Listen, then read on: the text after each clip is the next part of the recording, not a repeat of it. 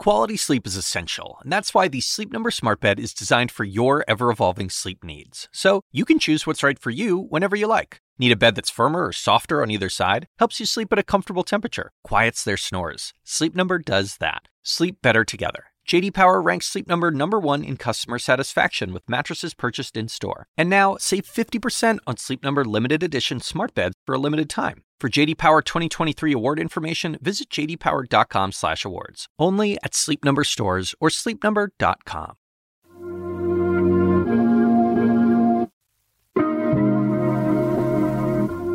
In 1996, I co-founded a nonprofit organization in the San Francisco Bay Area. We called the organization the Ella Baker Center for Human Rights. We named it after an unsung civil rights heroine, Ella Jo Baker. Now, the organization worked to move money from prisons and punishment towards opportunity that actually helped communities. Now, we founded the center during a time when prisons and police power were expanding in the United States. And that expansion was aided in large part by the infamous 1994 Clinton crime bill that we talked about in episode 1. Now, in addition to the 3 strikes and you're out provision, that bill included $9 billion to fund prison construction. And it had an additional $8 billion to help hire more police officers. Now, why was there a quote-unquote need for billions of dollars of prison construction? Well, simply put, it was a matter of supply and demand. Since the 1970s, the incarceration rate had been increasing in the United States, with more and more people getting locked up, and those people serving longer and longer sentences. And so as the supply of prisoners was increasing, so was the demand for some place to house them. Or the risks are worth the rewards. And when criminals think about reaching for a gun, they're going to know that they will do time, hard time. And yes, this policy may mean more trials. And yes, we recognize that more offenders serving longer sentences obviously means more prison space. Now, one of the many initiatives that we launched at the Ella Baker Center was something called the Books Not Bars campaign. And through that effort, we worked with our allies to successfully close 5 abusive youth prisons in California. We also prevented a super jail for youth in Oakland from being built. But that alone, as great as it just wasn't enough to stop the prison boom that was happening in California and all across the country. That's because at the heart of the law of supply and demand is profit, and prisons were becoming big business. This is Incarceration Incorporated. I'm your host, Van Jones.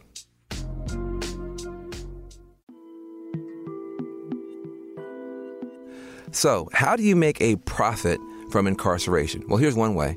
You charge the folks that you're locking up to be locked up. Now, see, a lot of people don't know this, but incarceration can be expensive for the actual folks who are being locked up. Topeka K. Sam, who is the founder of Ladies of Hope Ministries, experienced this firsthand. So when people are incarcerated, there's this idea that they get everything that they need, right? So you lock them up, you throw away the key, and they get meals. I think the term is 3 hots and a cot, and so you're good. But yet you pay for everything. Like, I remember we had to buy toothpaste, we had to buy soap, we had to, for women, buy sanitary napkins. They didn't even offer tampons. We had to purchase, for me, any type of skin cream, medication. There are even prisons or jails, in this country where people have to pay to be incarcerated. So I remember being in the county jail in Virginia, it was Pamunkey Regional Jail, where they charged people to actually be incarcerated there. And then if you were not able to pay that, then that meant that you could not order commissary, or they also charged you to go to see medical. So if you had any medical ailments, you had to pay $1 for a medical visit. If there was any medication you had to purchase, you had to buy that, or they would tell you to go to commissary, and they sold all the OTCs, over-the-counter drugs like Tylenol, ibuprofen, You have to pay for your phone calls. In the federal system, there was internet where there was an internal correlate system where you can email. You had to pay for that. If there were video conferences to see your children because you were already moved from your kids thousands of miles away, you have to pay for that. So everything, there is a cost, and the cost doesn't come on you, right? Because you're making 5 cents an hour. The cost then goes on the family, who then has to pay for you calling them. There's a sister, Kendia Riley, who's just turned 22. Her parents have been incarcerated since she was 2, both her mother and father, on federal drug conspiracy charges. Both have life. Her mother had gotten 13 life sentences. And she talked about, the first time I met her, how her relationship with her mother was based on money. This is how she saw it growing up, because the only way she was able to talk to her is if she sent money to her. And so to have this be impeded on a young child who just wants to see their mom, and thinking about, again, the travel that comes in, having to pay for hotels, having to either pay for airfare, if you're all the way across the country, even in another part of the state. People don't understand that sometimes it costs hundreds, even thousands of dollars to bring people to see your incarcerated loved one. And so it's like all of these costs. And Topeka's experience is more common than you might think. So NYU houses something called the Brennan Center for Justice. The Brennan Center issued a 2015 report which identified at least 43 states that had statutes that allowed for what's known as pay-to-stay fees. That's right, pay-to-stay fees. That's essentially charging prisoners for room and board. Just for reference, the Pamunkey Regional Jail that Topeka was just talking about, they charge their inmates $3 a day, and that can really add up pretty fast when you have no income because you're locked up. Now, as Topeka points out, it isn't just the incarcerated individuals who've got to bear these costs. It's their families, too. And I asked my co-founder at Cut 50, Jessica Jackson, to share her experience. Now, when her husband was locked up, she encountered a lot of unexpected financial burdens. Anecdotally, it's very expensive for a family to have somebody who's incarcerated. There's an entire industry built around it. You have to order things off of a catalog or online to have packages sent to people. Those are things like radios or sweatshirts because they're not getting enough at the prison, or food because they're not getting enough at the prison. The phone calls are extremely expensive. They go through private companies. When my husband was incarcerated, we had to pay $21 for a 15-minute phone call because he was in another state.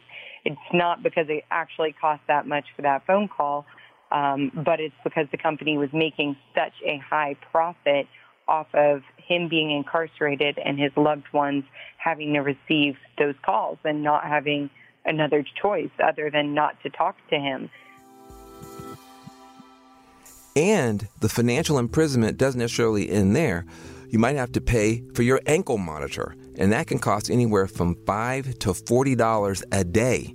Okay? There are halfway houses that charge fees of up to 25% of a person's gross income.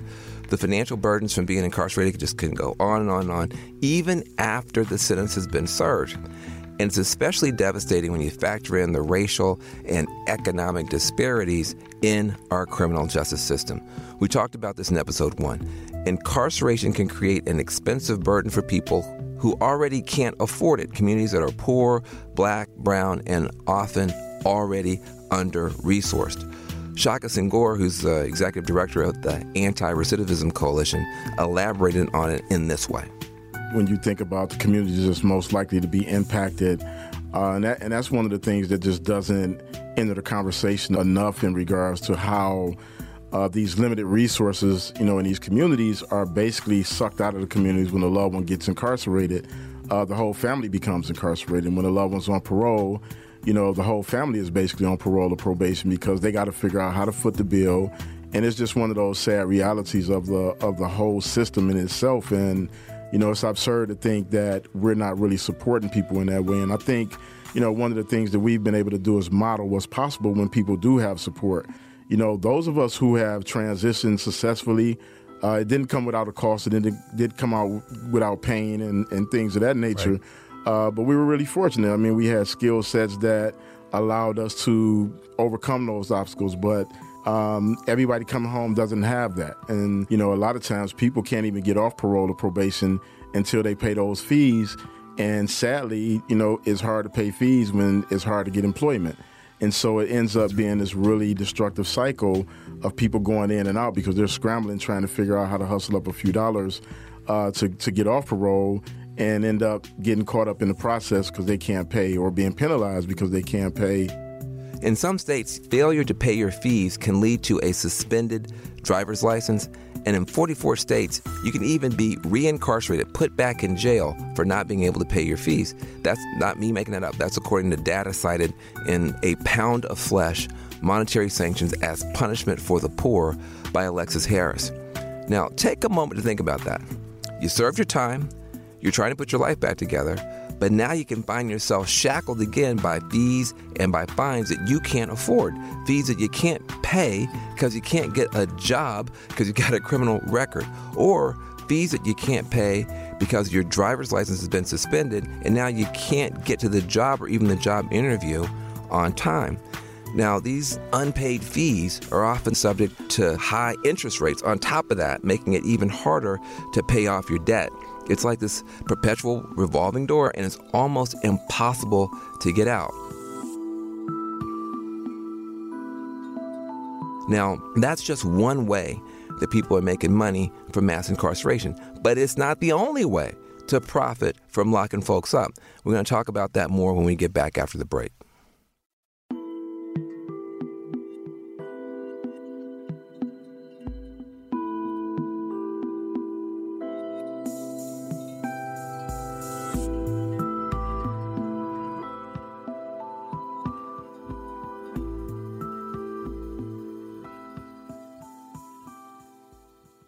This podcast is supported by Sleep Number. Quality sleep is essential. That's why the Sleep Number Smart Bed is designed for your ever-evolving sleep needs, so you can choose what's right for each of you whenever you like. Need a bed that's firmer or softer on either side? Helps you sleep at a comfortable temperature. Quiets their snores? Sleep Number does that. Only Sleep Number Smart Beds let you each choose your ideal comfort and support, your Sleep Number setting. Sleep Number Smart Beds learn how you sleep and provide personalized insights to help you sleep better. All Sleep Number Smart Beds feature cooling, pressure-relieving comfort layers for soothing sleep throughout the night. Temperature-balancing bedding is designed to move heat and moisture away when you're hot. When you're cool, they hold their energy to help warm you. Sleep better together. J.D. Power ranks Sleep Number #1 in customer satisfaction with mattresses purchased in-store. And now, save 50% on Sleep Number limited edition smart beds for a limited time. For J.D. Power 2023 award information, visit jdpower.com/awards. Only at Sleep Number stores or sleepnumber.com.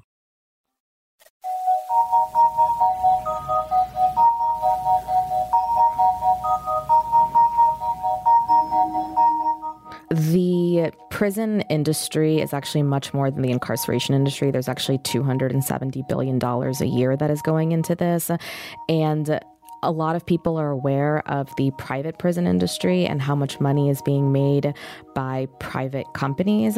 But this is also something that the government is profiting off of. Now that is Enamai Chettiar. Remember the Brennan Center for Justice at NYU that I was talking about earlier? She helps to run that. And she's talking about how much money is being made in America from locking folks up. For example, there are all sorts of perverse financial incentives here. So if you are a sheriff, you're going to get more money if you have more people in your prison beds. And so this plays out not only in private companies, but also in public companies. And so there's this massive industry that is going across the country where people are making money off of locking up people for very long periods of time. Quote, a massive industry, end quote. Now, you could also call it a large-scale jobs program. And that's because when you build a new prison, it can lead to economic opportunity for some. Think about it. There's more money coming into a community from the wages that you got to pay for the new people who are hired at the prison, the people who are building the prison. Also, more business for local companies that are servicing the new facility. Laundry services, food services. That's one reason why politicians have advocated for the funding of prisons over the years. A recent example of this was just in 2016. That's when Republican Congressman Hal Rogers was trying to get $444 million in federal funding. He wanted to build a new maximum security prison in Letcher County, Kentucky. Now, that's in rural America. He didn't want the prison because the crime rate was out of control. It was because the region was struggling economically. He saw the prison as a way to bring in jobs. Now, you might be shocked to think that some people would see human beings in bondage as an opportunity to make more money. But the roots of this approach actually go pretty far back in our history. After the Civil War, a system known as convict leasing was developed in the South. And that system basically allowed prisoners to be contracted out to do work on plantations and, in mines, on railroads. They did many forms of hard labor, but get this, for no pay. Now, at the time, this was completely legal. I bet you're wondering, how is that possible? This sounds like slavery. Well, even though the 13th Amendment of the Constitution does outlaw slavery, it makes an exception for folks convicted of a crime. So today, prisoners perform a variety of jobs, from manufacturing and custodial tasks to even putting out forest fires. And as of 2016, at least 37 states allowed prisons to contract out their inmates to private companies. That means a number of companies in the United States have benefited from prison labor. Not China, the U.S. benefiting corporations through prison labor. A Mother Jones article from 2008 highlighted a whole range of goods and services produced using prison labor. In the past, convicts have worked for subcontractors packaging Nintendo Game Boys or Starbucks coffee, cutting Boeing airplane parts, even sewing clothes for Victoria's Secret and JCPenney. Looking at the public sector, there's a federal prison industry program, or UNICOR. Now, that was established back in 1934. It's a U.S. government corporation whose entire workforce is made up of federal inmates. Now, most goods that are made by UNICOR are not sold to regular folks like you and me, but they go to state agencies, they go to not-for-profits, those products do. The net sales of those goods are in the hundreds of millions of dollars annually. In fact, UNICOR's latest filing for fiscal year 2018 reported just over $500 million. Meanwhile, the prisoners who are creating these goods are often paid extremely low wages. A 2017 study by the Prison Policy Initiative found that for work like custodial jobs or other maintenance-related tasks, incarcerated folks will earn, on average, between 86 cents and $3.45 per day. Not per hour, per day. And at least 5 states documented in the same study reported inmates were not compensated for their work at all. Now, organizations that oversee these prison labor programs claim the work is benefiting the inmates, it's giving them job training, it's giving them opportunities, but with little oversight of the working conditions, prisoners are extremely vulnerable to being exploited on the job. So when you look at how much money is being made from prison labor, you start to see some of the financial disincentives that NMI was talking about, the roadblocks to reforming the system. Now, this came up also in my conversation with Jessica. When you think about some of the challenges of getting us to a better place, do you think that the financial incentive winds up being the main barrier, or do you think that there's a way for us to overcome this incredible financial interest that so many people have in locking folks up? I think that there is an opportunity to overcome it, but it's going to take a lot of work. And at Cut 50, I'm in and out of the halls of different legislatures and walking around to different offices, and it's not uncommon for me to run into people who are there lobbying for stricter laws that will end up incarcerating more people that are from private companies that are benefiting off of having people incarcerated.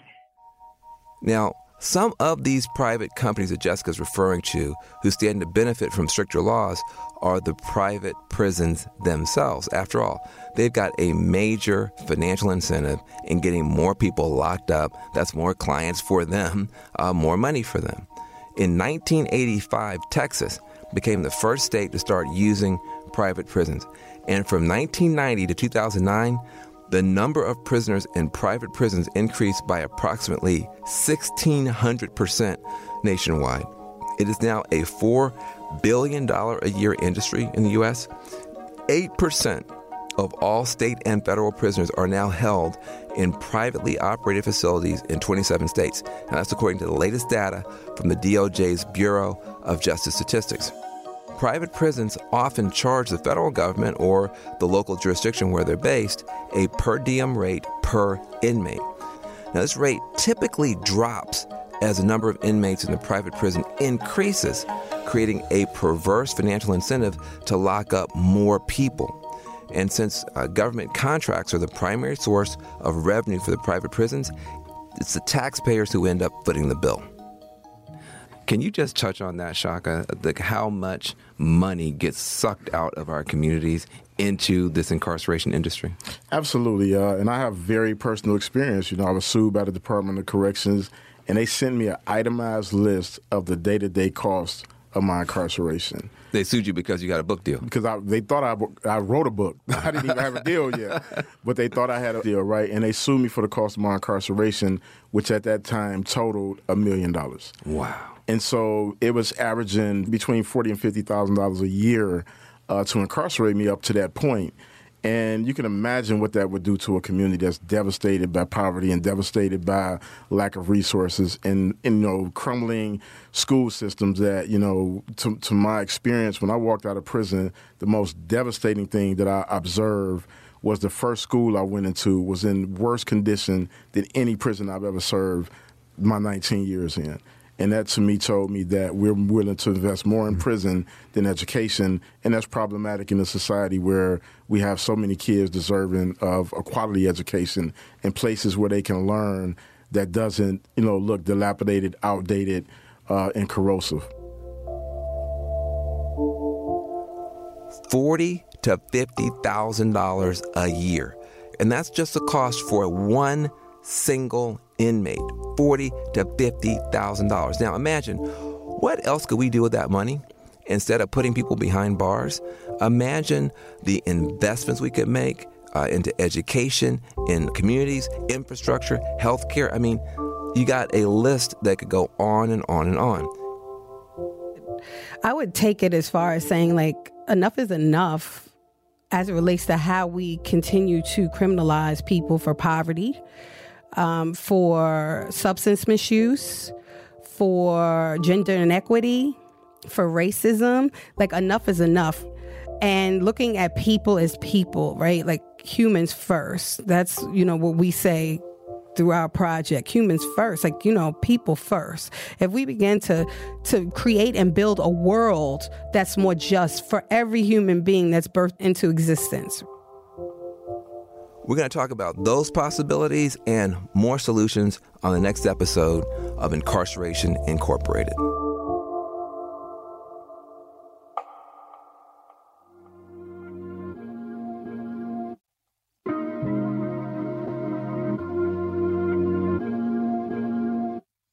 For more on the criminal justice system, check out my docu-series called The Redemption Project. It airs on Sunday nights from 9 p.m. East Coast and West Coast on CNN. You can also find it on cnn.com/go.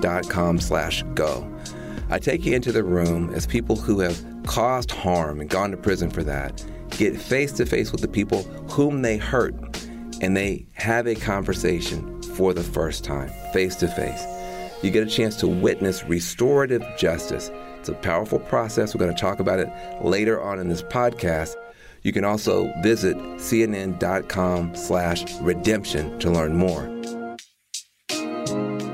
If you like this episode, head over to Apple Podcasts, Stitcher, Spotify, or your favorite podcast app and subscribe. And leave us ratings and a comment while you're there. This episode was produced by Amy Eason, Elizabeth Roberts, and Emma Sislowski. Special thanks to Andy Lichtenfeld and Gus Alexander at the Reform Alliance. I'm your host, Van Jones.